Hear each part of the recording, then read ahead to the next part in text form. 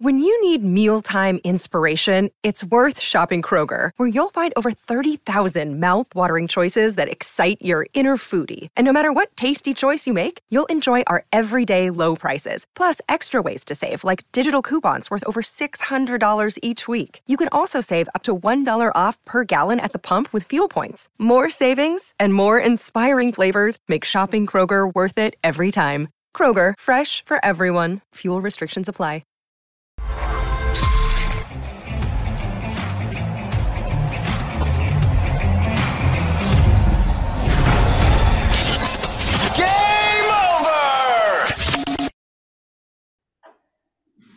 Welcome to Game Over Winnipeg and Game Over Montreal. I'm here with Brady and Hattie. We're going to have a great time tonight. We're going to have both fan bases definitely not angry at each other. And with that in mind, the coward Mark Scheifele tastes losses again.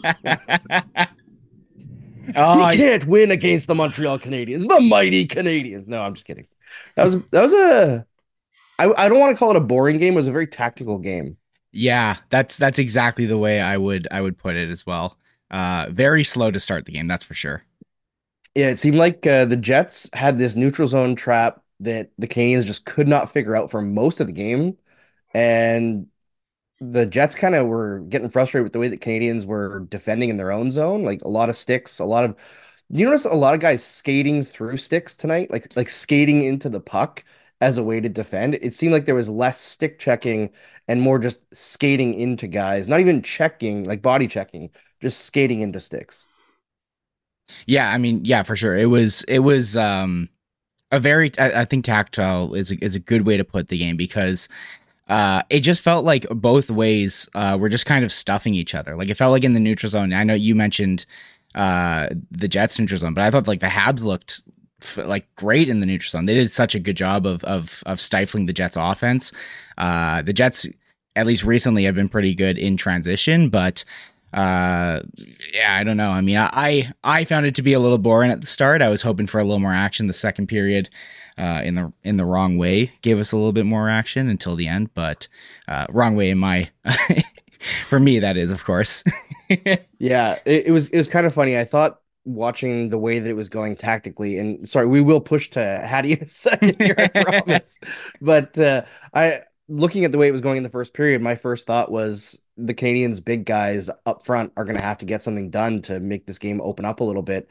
And lo and behold, Josh Anderson, filled with the love of the Canadiens fans in the last game after he got this crazy standing ovation for getting the first star. I don't know if you guys saw the clip, but it was absolutely incredible. And I know we can't play it on the show because copyright and all that stuff, but I wish we could, just to bask in the absolute adoration that the Canadiens fans gave to Josh Anderson, in like the change in culture with the Canadiens has kind of transferred through with the fans, strangely. Usually, like you look at guys like Scott Gomez, who went on a similar non-goal streak, and he didn't get any of that when he finally scored.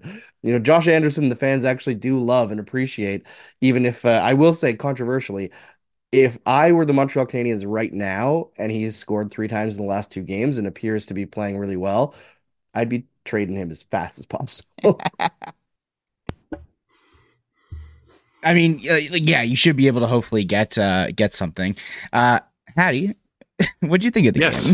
It was fantastic. Get you in on this here. Absolutely. Yeah, to the point of the whole Josh Anderson situation. I mean, there's a reason why he gets a standing ovation when he's not performing, and Scott Gomez doesn't. It's because Josh Anderson's trying. Like you can tell that he's just giving it everything he has on every single shift, and he wants to be there, and he wants to earn those cheers. And yeah, I mean, this was another example of that. A 2-point game for him again, played fantastically. I think every situation he was thrust into, especially, with not the highest level of line mates. I mean, Sean Monahan's good, but Jake Evans is on that line. But I thought this was Jake Evans' best game this season. Like, he earned an assist. Yeah, he earned an assist, sure, but I mean, he was involved in every situation. On the penalty kill, he was key. I mean, he made some key interventions throughout all the penalty kills that the Habs got. won some key face-offs, and just was an integral part of that line instead of just being a guy that's there by default, which I think is essential for his game. And yeah, I'm really glad to see that from him. Yeah, it was a really good game from Jake Evans. For that whole line, really, they were really strong. I thought that the top line for the Canadiens was a little bit off tonight, and then I see that by the end of it, they were actually the best line overall. But I guess that's what just happens, right? And I mean, for Josh Anderson, I think let's get this over with as quickly as possible. The glove pass, Oh God. goal or no goal. I'm on the side of I don't think he touched it. But I understand why they called it a goal, right? Because you have to definitively prove that he didn't. And it's close enough that it looks like the puck's going end over end, and maybe he touched the bottom of it as he was trying to go with his backhand. But that's a tough one. Go ahead. I was just going to say, like, this kind of shows the weirdness of this rule. That, like, if the puck in its haphazard spinning had lightly clipped the stick, then it's a good goal. But if it doesn't lightly clip the stick, even though regardless of what had happened, the trajectory of the puck wouldn't have changed. Like, it's just this rule, like, at its core has a fundamental, like, lack of sense. Yeah. And yeah, I think RDS had a really good angle of it where it really seemed like it had lightly changed directions. But again, why are we even, like, analyzing frame by frames? Like, yeah, why are we frame by framing this? It's like the hand pass wasn't a direct result of the goal. I think if it's like, unless it's an explicit intentional grab and throw or that kind of situation, yeah, call it off.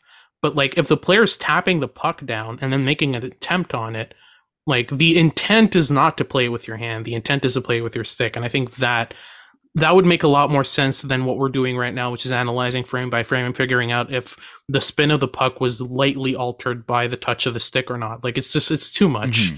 I don't know. Yeah, it's like offside reviews. It's getting into kind of just the minutia of the game, right? And like, I'll give you my take on this. I don't know if they touched the puck or not. Yeah. And I sat there, and immediately my first thought, as a Jets guy, as the Jets guy in this room, my first thought was that's a bad challenge, and not for any reason of I don't believe that I didn't think that he touched it. There were like a couple angles where you could kind of maybe see that there was maybe, I don't know. Regardless, that's just one where I immediately, like, my first initial thought is there is no way they're going to be able to conclusively say this did not touch this stick. Even when you talk about, I know on the broadcast they were mentioning, like, oh, you kind of see how the spin kind of starts to change. That can even just happen with, like, the puck hitting even the slightest little bit of a rut in the ice. So yep. It's such a, I don't know, like, one thing that I want to criticize for the Jets, I feel like I cannot remember the last time the Jets have won a challenge. And at the time of the game in which you call for this challenge, that's a pretty tough spot. Like, that's like right in the middle of the game. Like, literally, I think it was like 10 minutes left in the first period, or in the second period. Like, that's a key crucial part to either, and you're relying on a decision made by the NHL that essentially will dictate, okay, can we potentially get the momentum back? Do we have a chance to even score on the next shift, kind of thing, which can completely, alter the game? Not even just talking about score, but just momentum wise. When you do that, and then you see you already go down 2-0, and then you take a 2-minute penalty because you're like, maybe we can get this back. Oh, it's frustrating. It is frustrating. That's for sure. Yeah. That's my take, at least, on it. Yeah, I'll tell you what it is. At least from what I saw, the Jets have a different tactic when they're down a goal. In the neutral zone, at least, their 0-0 tactic, or their tied game tactic overall, is usually like a 1-1-3 or a 1-2-2 in defensive transitions, where like Andrew said, they're trying to trap. Well, without explicitly doing the 1-3-1, like old school New Jersey trap, it's still a modified form of the trap. And going down 1-0 means that, is it Rick Bowness? Yeah. Yep. Yeah. He has to modify that tactic. because now he's down a goal and his team needs to score. They can't rely on keeping the shot score low and kind of riding it out and then kind of garbaging their way to a goal. They need to aggressively push for a goal. So they switch to like a 2-1-2 or a 1-2-2 or something like that. That's a bit more aggressive in transitions. And we saw it after the first goal. Habs constantly had one open player on the offensive blue line, whether it's Slavkovsky or Gallagher or Anderson. There was one guy who was free. Which wasn't the case before because they were defending more aggressively and defending more conservatively rather in transitions. So I think that difference going down a goal was something Rick Bowness was trying to avoid as much as possible so that he didn't have to modify his tactics, because to that point, it was working really well against the Habs, right? Yeah. So, yeah. Yeah, I mean, I feel like both goals were kind of just individual plays, like almost broken plays. Yeah. Right. And we can credit Anderson for going to the right place at the right time. I think that's 100% true. He drove on the first goal to create he was forechecking really well to create the situation that ended up being the shot on net that rebounded to him or bounced off of him into the net. Second goal, again, aggressively fighting for the puck. But those are not plays necessarily where the Canadiens drew up a play and blitzed through the neutral zone and scored off the rush, right? Like there wasn't that much in terms of chances off the rush for either team tonight. There was like a couple of breakthroughs where there was, a shot from far out that ended up creating some more forecheck pressure later. But it seemed like the forecheck was the be all end all for both teams tonight. And sometimes that's a little bit boring and slow. I actually enjoyed most of the game tonight. I thought that it was probably a good thing that the refs didn't call a bunch of penalties because it would have been even more slow. And it's already 10:30 p.m. on the East Coast here. But overall, a pretty fun game. And I guess Justin Barron gets bragging rights going home for the holidays with his family. Poor Morgan. You know what? I thought Morgan played a great game tonight, though. I'm glad you mentioned the Jets' fourth line was absolutely electric tonight. Like of all the lines, nails. Like they were the line that constantly, whenever they were on the ice, you knew it. You realized that they were the ones who were out there. I mean, I'm looking on Money Puck right now. They had 0 expected goals against. Take what you will from that.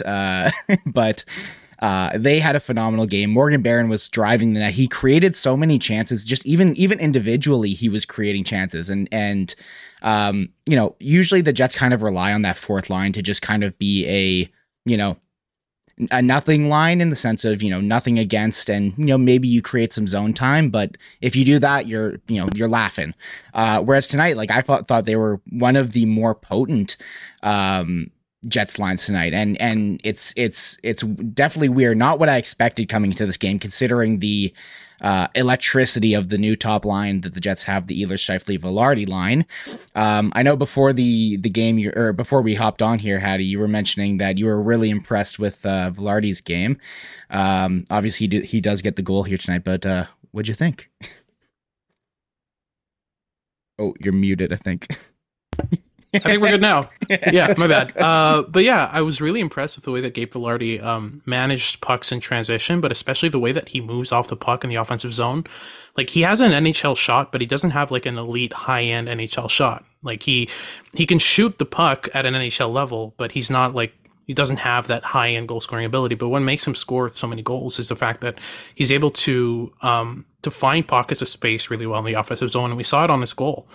Like the motion, the kind of circle up and then kind of funnel down the offensive zone type motion is a constant in this game. He does it all the time. And yeah, it was really impressive to watch him in this game. I also watched his game against the Avs and was pretty impressed. Mm-hmm.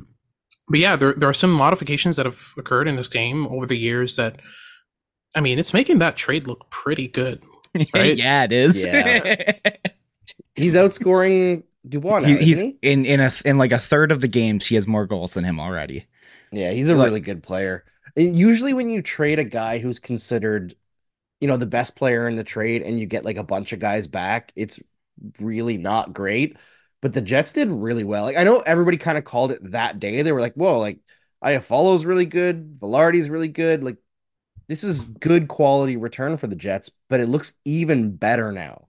Yeah, absolutely. I mean, like, first of all, obviously, Velarde turning out to be like the best player in the deal. Obviously, 100% that alone can be, winning the deal for you. And as you mentioned, getting back Iafallo, I think they got a pick with it too, along with Rasmus Kupari.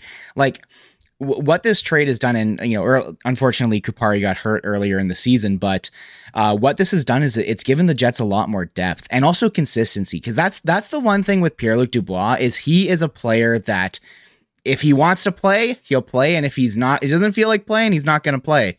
And I think that the Jets kind of, as we saw them kind of fall down the rabbit hole late in the season last year, a good chunk of that had to do with a lack of consistency. And I think adding some depth pieces along with a player where you kind of know exactly what he's going to bring every night in Gabe Vilardi. And I'm glad you mentioned the way he creates offense, because even that goal, even before the play before he makes the nice move from behind the net to, pull the puck out in front.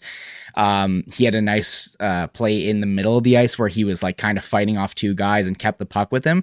The one thing I've noticed from him this year is this guy is able to hold onto the puck, which is something that the Jets absolutely need in the offensive zone. Their puck management has been kind of iffy here and there. And I think that was also one of the things that led to that line not being as great today is, Nick Ehlers kind of was throwing the puck wherever he could, and Scheifele wasn't reading it as well as maybe he could have. And it just felt a little broken up. And I think that the Habs, I don't think that that's just, the players being out of sync. I think that the Habs definitely played played to the opponent and played well. They knew, I don't know, maybe you guys can fight back on this, but do you think the Habs come into a game like this tonight and go, okay, we got to make sure that we play tight. This team is hot offensively. We got to make sure that we are closing down the lanes and not allowing them to create simple, easy chances? How? True. How do they do that? Yeah. But they do, obviously they do game plan for it a little bit, right? They're not very effective usually. Most of tonight, I thought they were pretty effective defensively, but I will say we talked last time on the show about, switching up the defense pairings because maybe easing off Savard a little bit, even though he's been playing great since he came back, and people were trying to look at a way to spark Caden Gooley. They put Savard and Gooley together tonight, and it was absolutely disastrous. So cut that experiment. It was bad last year. We don't need to see it again.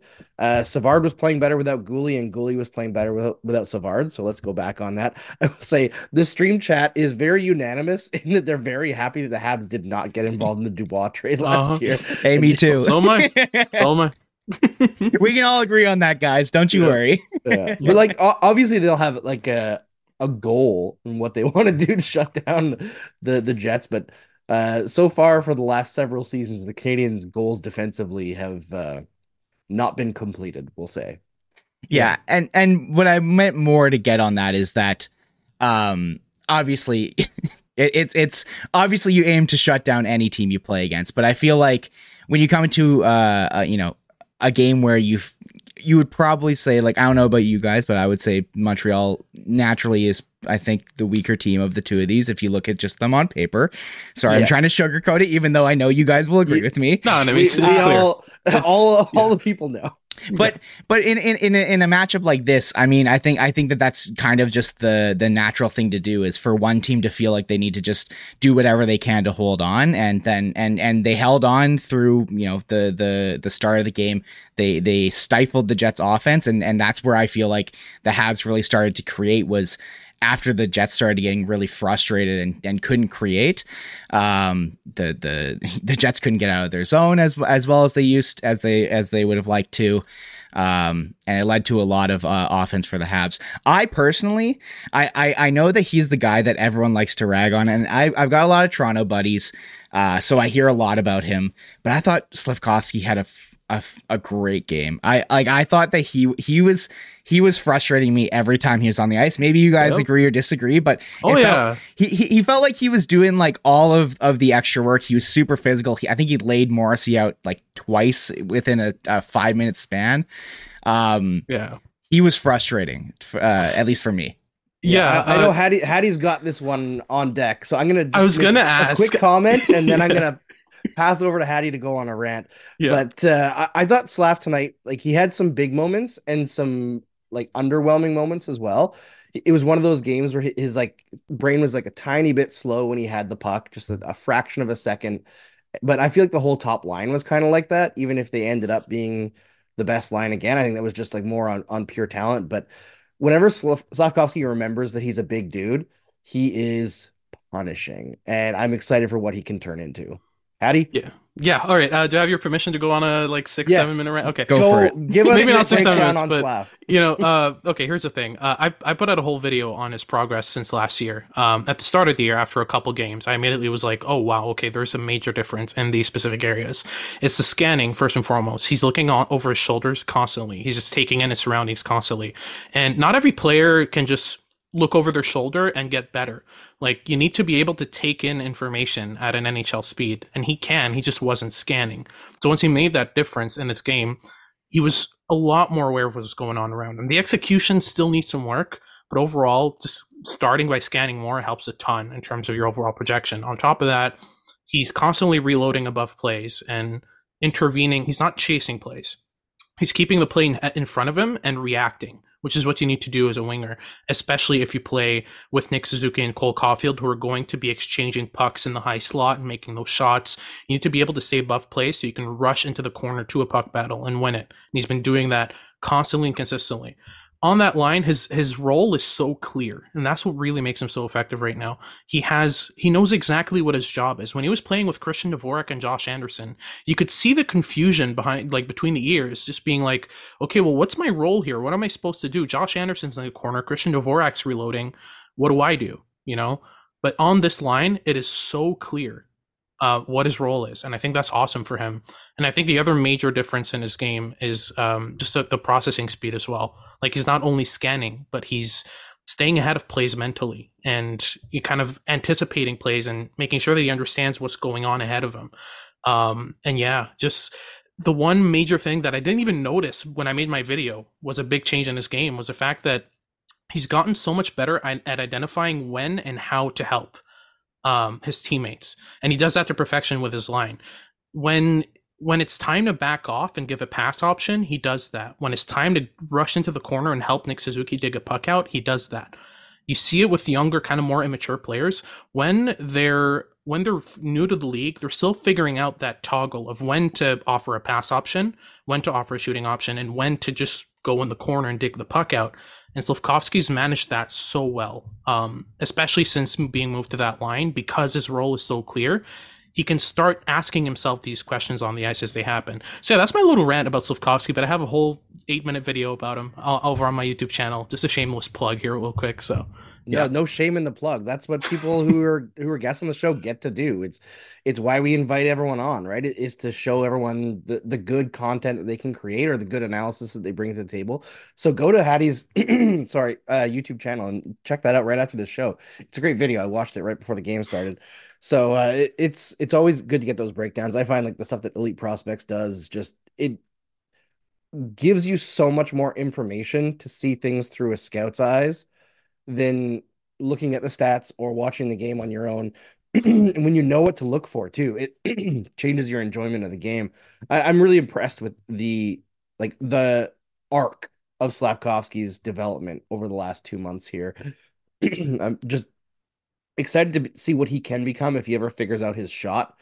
Because if he can ever get an NHL shot, which he currently doesn't have, he just panics a little bit.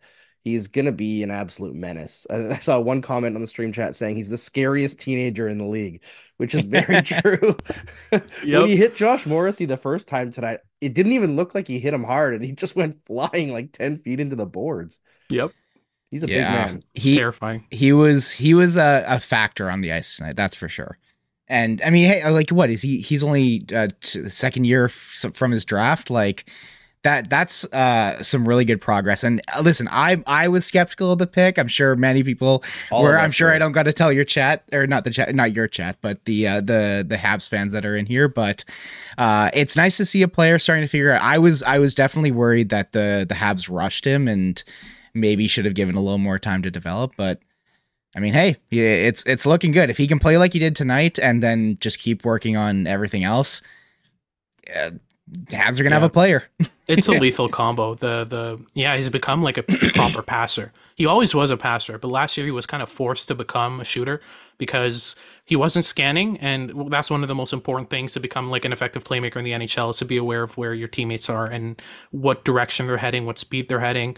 He wasn't taking in that information, so he basically became like more of a finisher. And it's the same thing that happened at the World Juniors, at the Olympics, like playing against tougher competition and having less time to react makes him have that kind of reaction and adaptation to his game. But the moment he started scanning, you start to see like how good he is at connecting plays, at like advancing play incrementally and like connecting with teammates right when he gets the puck. Like when he knows what's next, he's on fire. And like you add to that the fact that he's like 6'4", 225 pounds, can throw his weight and can win puck battles. Like it's a frightening combo. Like, yeah.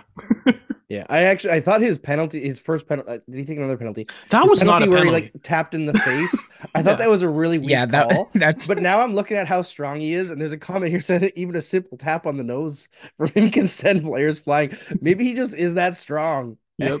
And he really got him. I don't know. But it looked weak, but whatever. It happens. The reffing was all over the place tonight. It was very bad.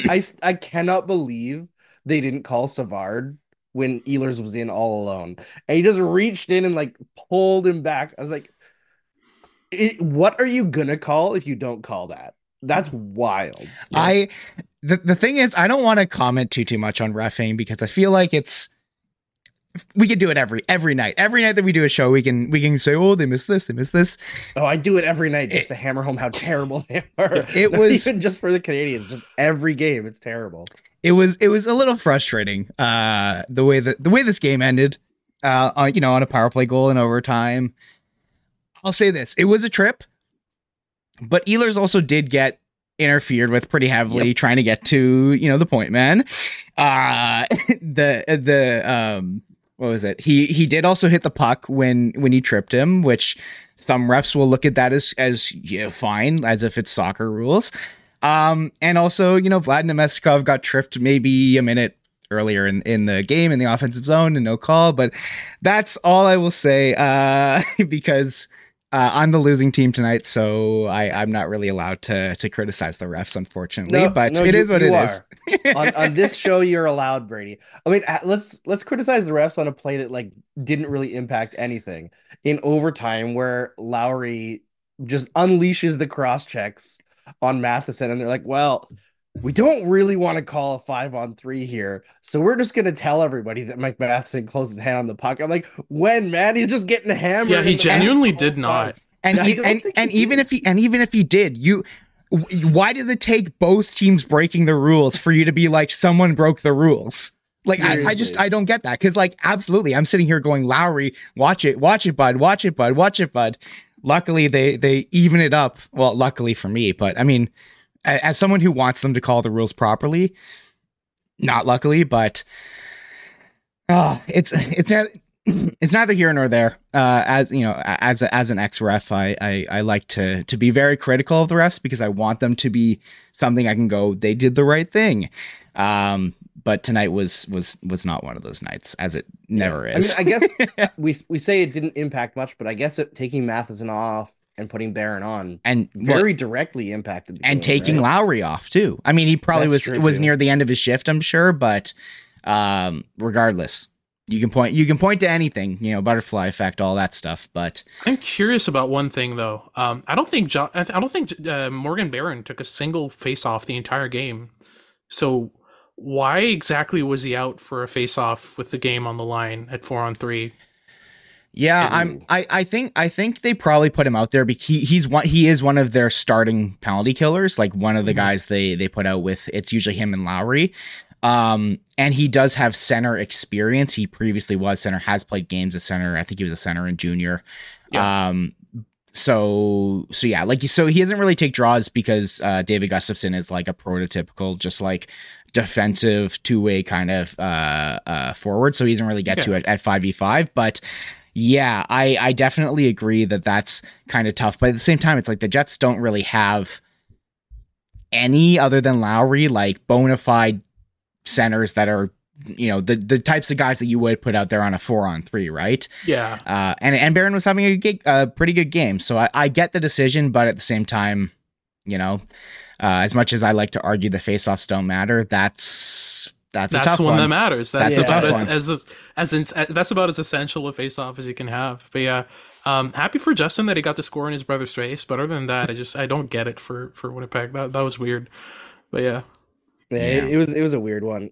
Teams do weird stuff like that, eh? Like put on the wrong guy in the wrong situation because they think they're going to get like a 2% extra chance to win a face-off, and sometimes it pays off, sometimes it doesn't. To make that bet when you're a 4-on-3 power play probably isn't the time to throw at a guy for his first face-off of the night.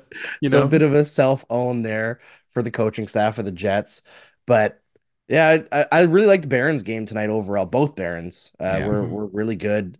Really good game for their parents if they were at that game. I don't know if they were or not. Yeah, the only thing that really bothers me with Justin Barron still is that he still struggles really, really hard with his back to the play. Anytime he's retrieving a puck behind his net, I like my heart rate shoots up. Like the moment I see him turn around, and it's like it's one of the most important things for a defenseman to be able to do comfortably. Like we watch Jaden Struble, and like stop me if I start ranting on Jaden Struble because I won't stop. But yeah, like his ability to retrieve pucks and play them out cleanly is the best on the Habs, and I'm including Mike Matheson in that. So the entire game, for the past like couple of weeks since Jaden Struble like joined the NHL and started playing his first NHL games, I've just been on the train of just like put them together, put Justin Barron and Jaden Struble together. Have Struble be your retriever, the guy that's going to go grab the puck behind the net and play it out cleanly, and have Justin Barron be your activator. That's what he does well. He loves to rush up the offensive zone, like grab a puck in transition, skate it in, play a give and go, or just like join the rush late as a fourth man, right? Like those are the things he's good at, and just let Jaden Struble just chill at the red line. And that's his job, right? And like that would be something I'd be comfortable with, because these are two players that are really complementary. And I think the only thing that's really stopping them from playing together is the fact that they're both young. But when you have a complementary skill set between two players that is such a perfect match, like the things Struble is good at, Barron sucks at. The things Struble sucks at, Barron's good at. So just like put them together. I don't know. It makes sense to me. Yeah, it does make a lot of sense. I mean, we got to talk a little bit about Struble just because I think this was probably his first off game in terms of the numbers, but yeah, I don't think it was him personally having an off game. I think he played a lot with the fourth line, and with Struble and with Ullinen, I feel like they just both deserve better than what the Habs are giving them right now. And I understand, like we mentioned, Jake Evans had a really strong game tonight. Because he was facing the coward Mark Scheifele. No, but I would rather have Ullinen up on that line and have Evans back at center to have a functional fourth line instead of whatever they're doing right now. Like, I know he's getting his cup of coffee and he's a good AHLer, but Mitchell Stevens, I'm not seeing it, right? Yeah. And when you have Pizzetta, who can be a contributor with other more skilled players where he can kind of lean into his skill a little bit too and just be like the banger and crasher who can actually throw a one-timer out there once in a while too. But with the line as it's currently constituted, he's kind of in no man's land as well. Struble is kind of in the same situation where he should be getting a little bit more ice time with the amount of defensemen who are struggling ahead of him. Brady, do you have any guys on the Jets who deserve more? Oh boy. It's really tough to say because the Jets kind of are, with how they have their depth, it's almost like guys are kind of placed where they're supposed to be. So there isn't really like many opportunities to be like, oh, Morgan Barron should get some chances up on the top line when you've got, or top line, top six, whatever, or sorry, top nine, whatever you want to say, because all the lines are kind of made and kind of cemented as is. The only line that the Jets really have that isn't cemented is the kind of like Iafallo, Nemeskov, Perfetti line, which is kind of just the, what ended up needing to happen in order to jolt the top line before Velarde came back when Scheifele Connor and Iafallo were together, that line started to not really look good. It was kind of clear that Iafallo didn't really fit there. Whereas that Nemestikov-Perfetti line, Nemestikov has already been brought up he started the year off as the fourth line center, or a winger, I believe. And he's just provided so much help to that second line. He kind of seems to be the guy who kind of, he's the glue that holds together Perfetti and what was Nikolai Ehlers, because that line, whenever they were with anyone else, it just never seemed to really work, and they never really got a chance to go with like Scheifele, for example. Yeah. So really at this point, it's just kind of like, okay, well now let's figure out how to fix things, because for a while, the one line that everyone would say you can't break up is the Appleton, Lowry, Niederreiter line, because Niederreiter went down there and is providing offense on that line, but that line hasn't scored or even been a positive expected goals line for a while, a good chunk of games now, and it's been kind of quiet. Like no one, not a ton of people are talking about it. I think people are cluing into it now. So I personally would love to see Niederreiter get a little bit of a bump. I think that Iafallo could still be used on a shutdown line, and if that's all Lowry's line can be is a shutdown line, that's fine, because that's a third line and that's what it should be. Whereas when they were providing a bit more offense, they were kind of given a bit of they still are given second line minutes, I want to say. I mean, I can go check really quickly to be sure, but regardless, for me personally, I just want to see a better fit for Cole Perfetti, because he is a guy who kind of needs a little bit of speed on his line. With how they have Nemestikov and Iafallo, that line is good, and they have been pretty decent, but it doesn't really feel like they're that dangerous. Although tonight Perfetti did end up getting that one goal, so I won't complain, and they were a very good line by the expected goals tonight, but I still have a lot of questions as to what that line truly is and can do, because I feel like you should be able to use Perfetti on a second line and not really treat him like a third line player, because he's been a revelation for the Jets this year. Yeah, he's been really good. One guy that actually stood up to me, I know he didn't have great numbers and he's not like a young prospect per se, but I like Dylan Sandberg tonight. Like, he just kept up. I know he didn't have an amazing game, but there were a lot of good Jets defensive plays, especially breaking up forechecks, where it was Dylan Sandberg. Yeah, he is really, really steady for the Jets. Last year, he kind of made it very clear that sixth defenseman spot is his. And we've just seen him kind of grow year by year here. He is a guy who I feel super duper confident having on the ice. He's good defensively. He's pretty decent in the offensive zone to get, just those, he's not an offensive defenseman or anything like that, but in, comparison to him and like Brendan Dillon, for example, Sandberg can throw a little juke at the line before taking a shot, whereas, Brendan Dillon's going to go in and just try to hammer it, right? Yep. But honestly, like Dylan Sandberg has been phenomenal. Like I really like this player. I'm a big fan of his. The start of the season, I was a little critical of him because he seemed to be giving up a lot of pizzas, but he's kind of figured it out over the past little bit. And I think him and Nate Schmidt, even as of recently, are still right at the top of the least amount of expected goals allowed against. If you look on Money Puck, of course, don't look at the competition they play against, of course. But but hey, that's something that the Jets have not had in a long time. Is actually, I think it's two of their. It's also Dylan and Pionk are also up there in neutralizing offense against them. So that's something that we have not been able to say for a long time in Jets land. The Jets are actually good defensively. Yeah, I mean, hey, a depth defenseman having good numbers is something every team should want, right? It's better than having the guys that just get caved in. And I'm sure Sandberg taking a step makes losing Kovacevic last year a little bit easier to take as well, right? You have a little bit depth coming in.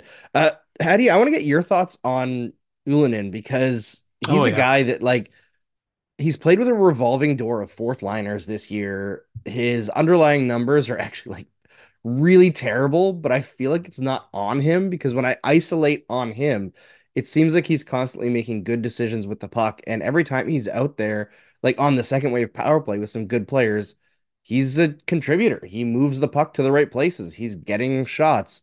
What do you think the Canadiens can do with him to maybe like put him in a better situation?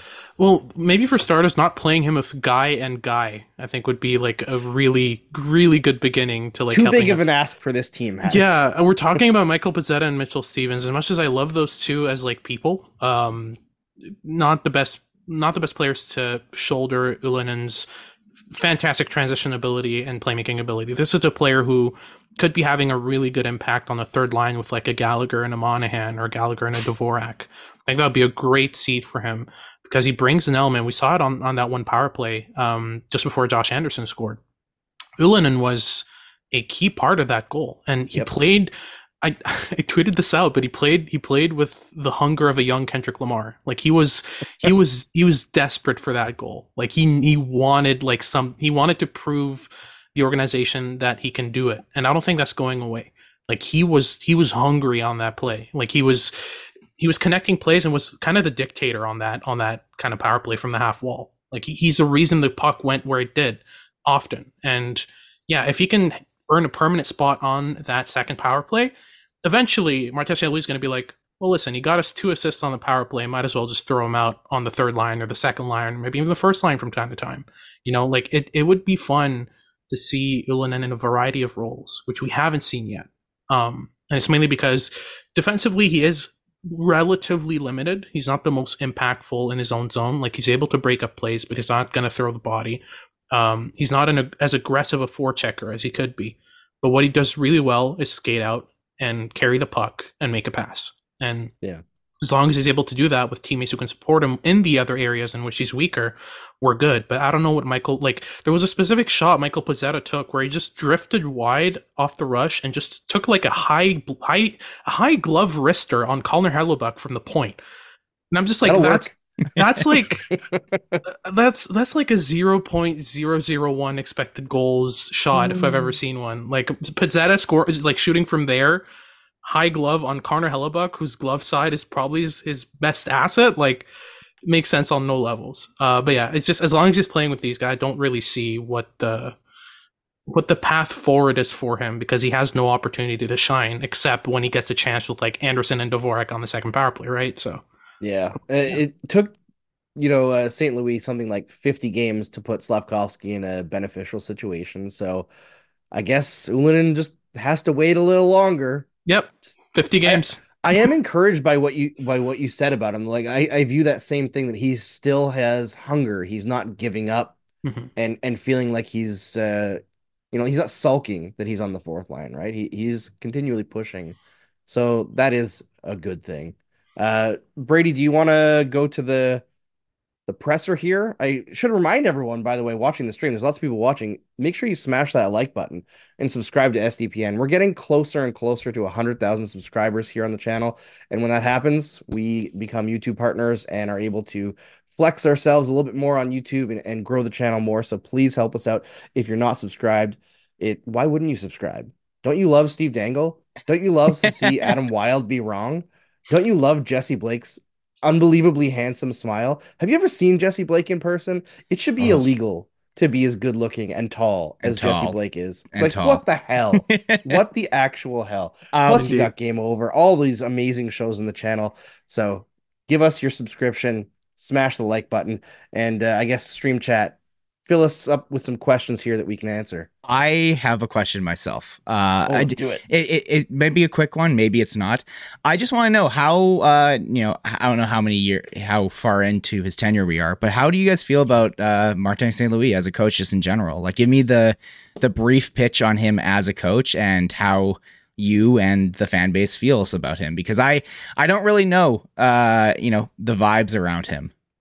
He opens his mouth and I want to run through fire for him and like drive straight through a wall for him. Like he speaks and you want to die for this man, but his decisions at times with his roster are strange. Like not combining players, like, for example, putting Slavkovsky on the first line when he was performing fairly well, despite being anchored down by the ghost of Josh Anderson, or being stuck on a line with Sean Monahan and Brendan Gallagher. And it's like, those kinds of decisions, or what he's doing with Jesse Ylönen right now. Like, I don't know what more Ylönen could do to earn like a move up the lineup. There's a bit of a restraint or hesitation, and I think it has to do with the rapport he's trying to build with the veterans, the relationship he's trying to build with them, of not giving up on Josh Anderson, I think was key. And it was a big part of him being able to come back and have these performances as of late. Same goes for Brendan Gallagher or Sean Monahan or Christian Dvorak when they go on these kind of slumps, which are normal for veterans, especially when you're going to overtime every second game. Like, your body's going to get tired. I think that's an important part of the equation for him, is building that rapport with the veterans so he can have so that he doesn't have to be the sole source of leadership in the locker room, and he can rely on these guys to shoulder the young guys for whenever they're ready, whenever he feels like they're ready to move up, that they move up comfortably, and that there isn't kind of bad blood between him and the veterans that kind of hinders his ability to build a growing team. I think that's my theory, but like, I'm not in the locker room at all, so I don't know. Yeah, we talked about it a little bit on, I guess, a couple shows ago. I think Marty St. Louis as a motivator is going to be a head coach for a very long time. But there are some, like, I don't think he's a tactically great coach at this point in time. You know, when he came in, he talked about how he has like a binder of hockey ideas that he wants to implement very slowly over time, like master something, move on to the next thing, or like master something and that leads on to these five different things, master those, each of those leads on to five different things, kind of like, you know, a pyramid scheme. But hopefully his coaching's tactics are a little bit better than a pyramid scheme. But overall, I think we're seeing improvements. But when the Canadiens come to a point where they want to contend, I think they're going to have some assistant coaches in their wheelhouse that can break things down much more effectively than Stefan Robida, Trevor Letowski, and Alex Burrows have proven to be able to do so far. Because I think Marty is, at the end of the day, in game situations, more of a motivator than a tactician. He's not Jacques Martin. He's not Claude Julien. He's a guy who speaks, and like Hattie said, you want to run through a wall. You're going into that burning building to save a cat, like not even a kid, just a cat, like it. So in that respect, I think he has some longevity. I feel like there's something to him, the same as like Rod Brindamore has in Carolina. But if they can't figure out the tactics when this team gets a little bit closer to competition or like playoff competition, then, the leash will get shorter. But as of right now, because he's in kind of the perfect situation to develop himself as a coach with a developing team and build these relationships, as Hattie alluded to, he's in a pretty sweet spot. He's now, I think, the 10th longest tenured coach in the league already, having coached for like a year and a half. Yeah. It's about the least safe job in all of NHL. Coaches need a union. Yeah, they gotta ask the GMs what they're doing. Yeah, no kidding. Well, it's firing the coaches. That's what they're doing. They're one bullet. Ken Holland again. Trade for a goalie. Nope, we're gonna be patient.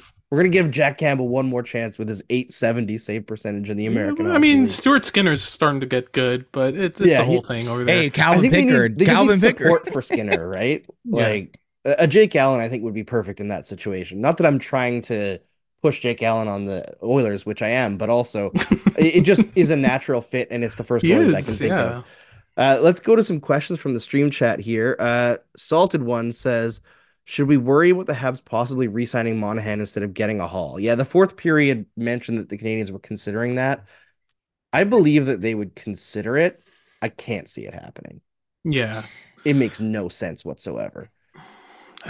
Well, from what I've heard, they are definitely considering it, but we're talking about a player with a long-standing list of injuries and a player who you obtained a first-round pick in order to acquire, who you can then flip for picks or flip for future assets. And there are a lot of teams that are looking for this type of player. I just don't know many teams that have the salary bandwidth in order to take his current salary, at least even for just the month of March and April and May. Like, it's a hefty contract. I think it's above $6 million. And Monahan's? Yeah, isn't it? No, it's he signed an extension this summer. That's right. 1.985. So that's takeable. Yeah, absolutely. In that case, I thought he was still on his old contract. That's my bad. Yeah, I think there's just no chance that he will not be traded, because at that low of a contract bar, with the amount of goals that he can score, the amount of situations that he can play in, the fact that Canadians could still retain half of that anyway, it just doesn't strike me as there's any way that they would keep him. And you can The return could be huge. and you can still re-sign him in the offseason if you really want him to come. And that's also probably why you get to sign him. I mean, like, I'm not sure what he really deserved in negotiations, but under $2 million is a pretty low contract, AAV. So that might be part of it. Go, hey, if you sign for less money, like it'll be easier to send you off to a potential cup winning team, right? Yeah. Kay in the chat says safest job in the NHL is a Canadian GM, specifically the Jets GM. Yep. Yeah, you can accomplish almost nothing for forever. Hey, you know what? Calm it down. I think that Kate. How many years was he GM before he made a player for player trade? 3, I want to say. I feel like it was like 7. No, because it was the Evander Kane trade, right? That was the first one, and that was before they went to the playoffs in 2014-15. So. Probably 2 to 3. It was a while. Yeah, I'd also say that the Dubois trade easily gained him like 10 years of job safety. Like that was an excellent trade. Dubois trade, Andrew Kopp trade, which I think is such an underrated trade. They got back a first, a second. The first ended up being Brad Lambert, who big boomer bust and looking a lot closer to boom. I'm sure you could. My buddy, my co-host at the podcast, Lockdown NHL Prospect, Sebastian High, had him 3rd overall, I think, in his draft year. Which, like, the fact that he slipped to 20, and I remember I was at the draft that day, and I was sitting right behind the Avalanche table, and the moment the Jets picked him, the entire Avalanche table, like Joe Sakic, all that, just head down, scratching names off their off their board. Yeah, that's a good feeling. Yeah, when you're watching another team freak out, right? Yeah, exactly. Oh, there's another question here that I lost. Unfortunately, it was Trizek asks for Brady. Will Logan Stanley ever be set free? Here's the thing. Yeah, yes, in the sense of at some point.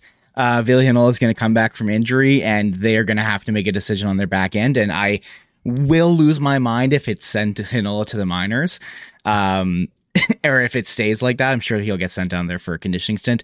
But at some point, they will have to either put Logan Stanley on waivers, or Declan Chisholm on waivers, or botch even further Ville Heinola's development by putting him in the AHL. So a decision's coming at some point. There is a deadline, so to speak, on a decision that has to be made, and it seems like already Declan Chisholm is kind of taking his spot as the 7th D. They know that they have a lot more potential in Ville Heinola. Logan Stanley is 25 years old. It is a little worrying that the Flyers were not in attendance, scouts wise for this game, as they've been at a lot of them. And it seems like that's a perfect fit for Logan Stanley. Like realistically, Logan Stanley needs to go to a team where he can play as, like he needs to go to a Flyers team, a Chicago team, any type of team that doesn't have any expectations on it, so that he can go get steady minutes, and maybe he'll end up being a decent 6th defenseman. But hopefully not freed on my Jets team anytime soon, because that would either be only through the result of a lot of injuries, which I obviously do not want, or some pretty shoddy decision making, which I also do not want. I feel like Logan Stanley's career highlight is going to be scoring 2 goals in one game on Carey Price in the playoffs. And don't you forget it. Yep. Well, don't forget what happened right after either. Don't worry about it. Sorry, Jeep Guy 6969 says he used to watch the show until you had these guys on. I apologize for talking too much Habs, Jeep Guy 6969. Let's talk some Jets. Do we have any Jets questions? I feel like we have been doing too much Habs here on a Jets show. David C says the year that you were talking about the draft story there, that was the year that the Avs won the cup, right? They were saying no way they would have been able to pick him at number 32. Yeah, I guess they might have got a little bit too hopeful there. I mean, he dropped a 30. Like that's 2 more picks. That's like it's not that far. And he was 2 slots. There were 2 slots behind the Jets. Like it wasn't far fetched as an idea. and he had not the greatest draft year. So like it's certainly possible, but I'm glad to say it didn't happen. Thankfully, yeah.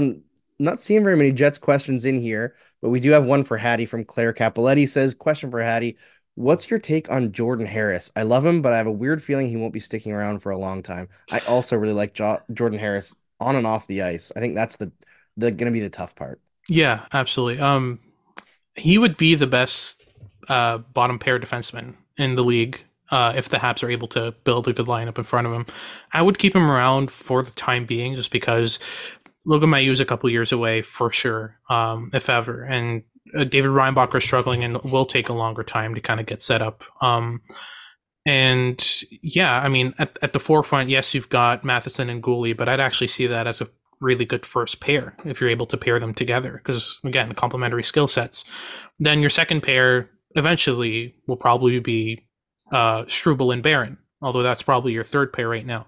As of right now, when he comes back from injury, which should be very, very soon, I would like him to be paired with either Jonathan Kovacevic or David Savard.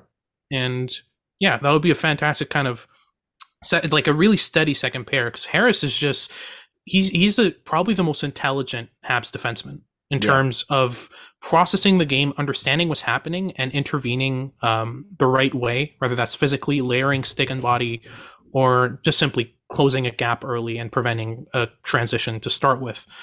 His pinches, all of his decisions are so solid. He's not the most skillful player. His puck skills aren't outstanding. His physical abilities aren't outstanding, but his skating is.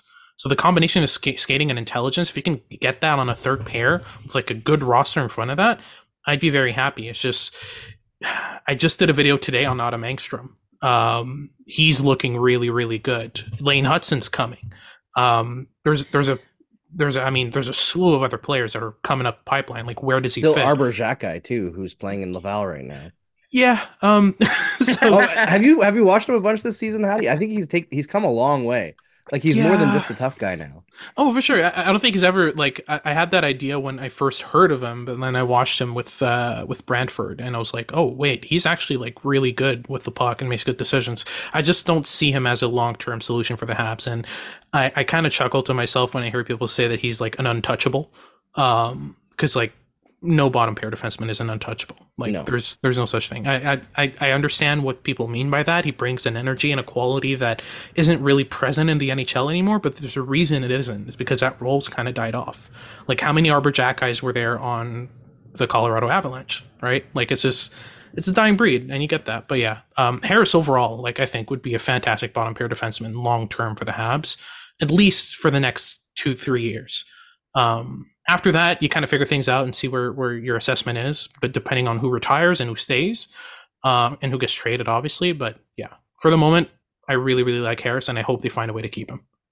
Yeah, the chat saying prepare for your mentions to be attacked by the Arbor lovers. I mean, yep. I just kind of want Arbor and Florian to both make the NHL and just be like the modern day Bash Brothers for a little bit. Yeah, that's a long shot. Hey, Florian looks better than I thought too. I thought that was a wasted pick last year, and all of a sudden he's okay. Yeah, he's getting a few goals out there. I got a question for Brady. Why did it take Kyle Connor getting injured for this team to like Nikolai Ehlers? I love this player so much. Why do the Jets hate him so much? I feel like every year it's like, why isn't he on the power play? Why is he on the third line?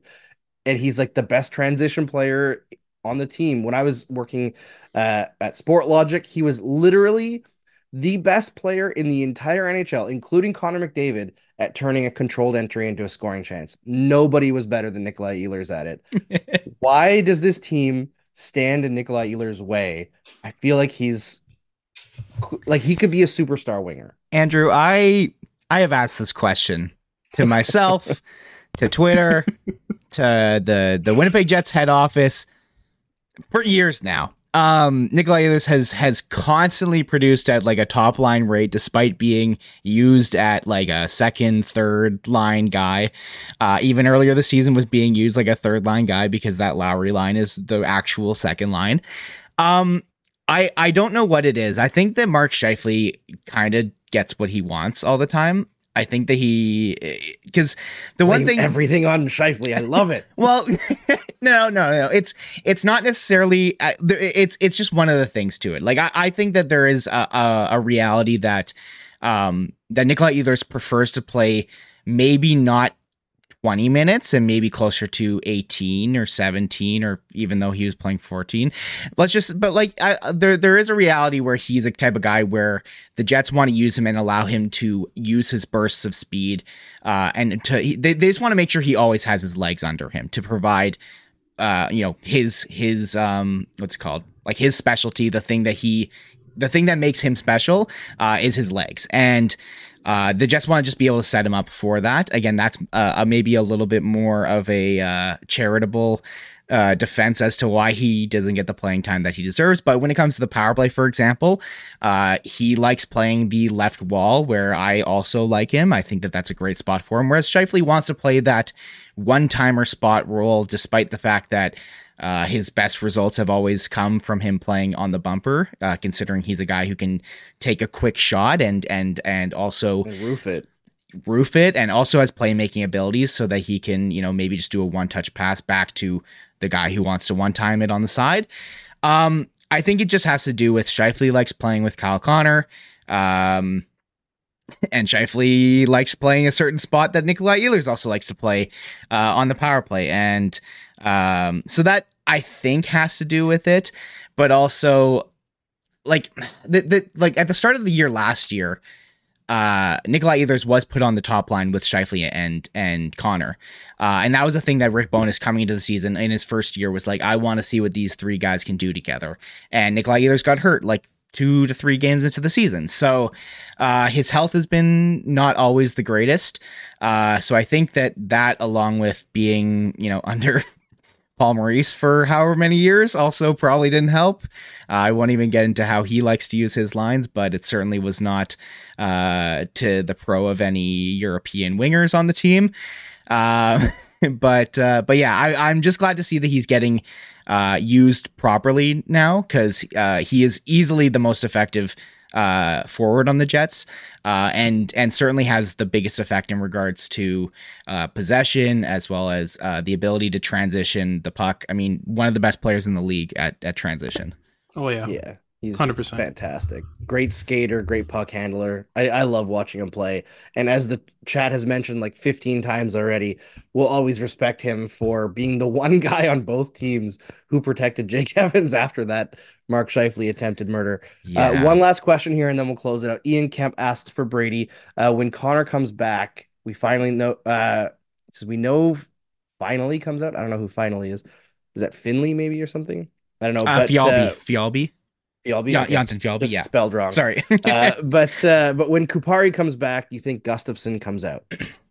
See, this is tough. So yeah, if Kupari comes back, he will take. Or sorry, when Connor comes back, he'll take. He'll knock out Janssen Fjallby from the lineup. And then it's really tough, because then you get into a conversation between Morgan Barron, who, if I were to ask the two of you, sorry, I looked at the three of us on the screen. If I were to ask the two of you, is that a guy you think should be taken out of the lineup? Nope. Probably not. But the other guy then is David Gustafsson, who is kind of a very similar player to Morgan Barron, less offensive, but provides a lot of value to the Jets on their PK. Again, Morgan Barron also a PK guy, but he's also a centerman too. So if they have confidence in Morgan Barron playing the center spot, or I guess Rasmus Kupari playing the center spot, which he was at the start of the season, I would guess that naturally it's David Gustafsson who does get pulled out. Maybe they, put one, they give them both a chance here and there, but also at the same time, I expect the Jets lineup to change a little bit in the coming months, and not just talking about injuries. This team is kind of ripe for a bit of a run, despite the result tonight. They are one of the better teams in the West, and when you make a commitment to Scheifele and Hellebuyck like that, you got to go for it. And if it seems like they are on the track to be able to put a run together this year, so I would expect them to go big game hunting at some point. Yeah, I mean they kind of did that with Niederreiter the other year, right? And Hmm. I think that worked out really, really well. That's another one that I feel like has probably extended the stay for Cheveldayoff here.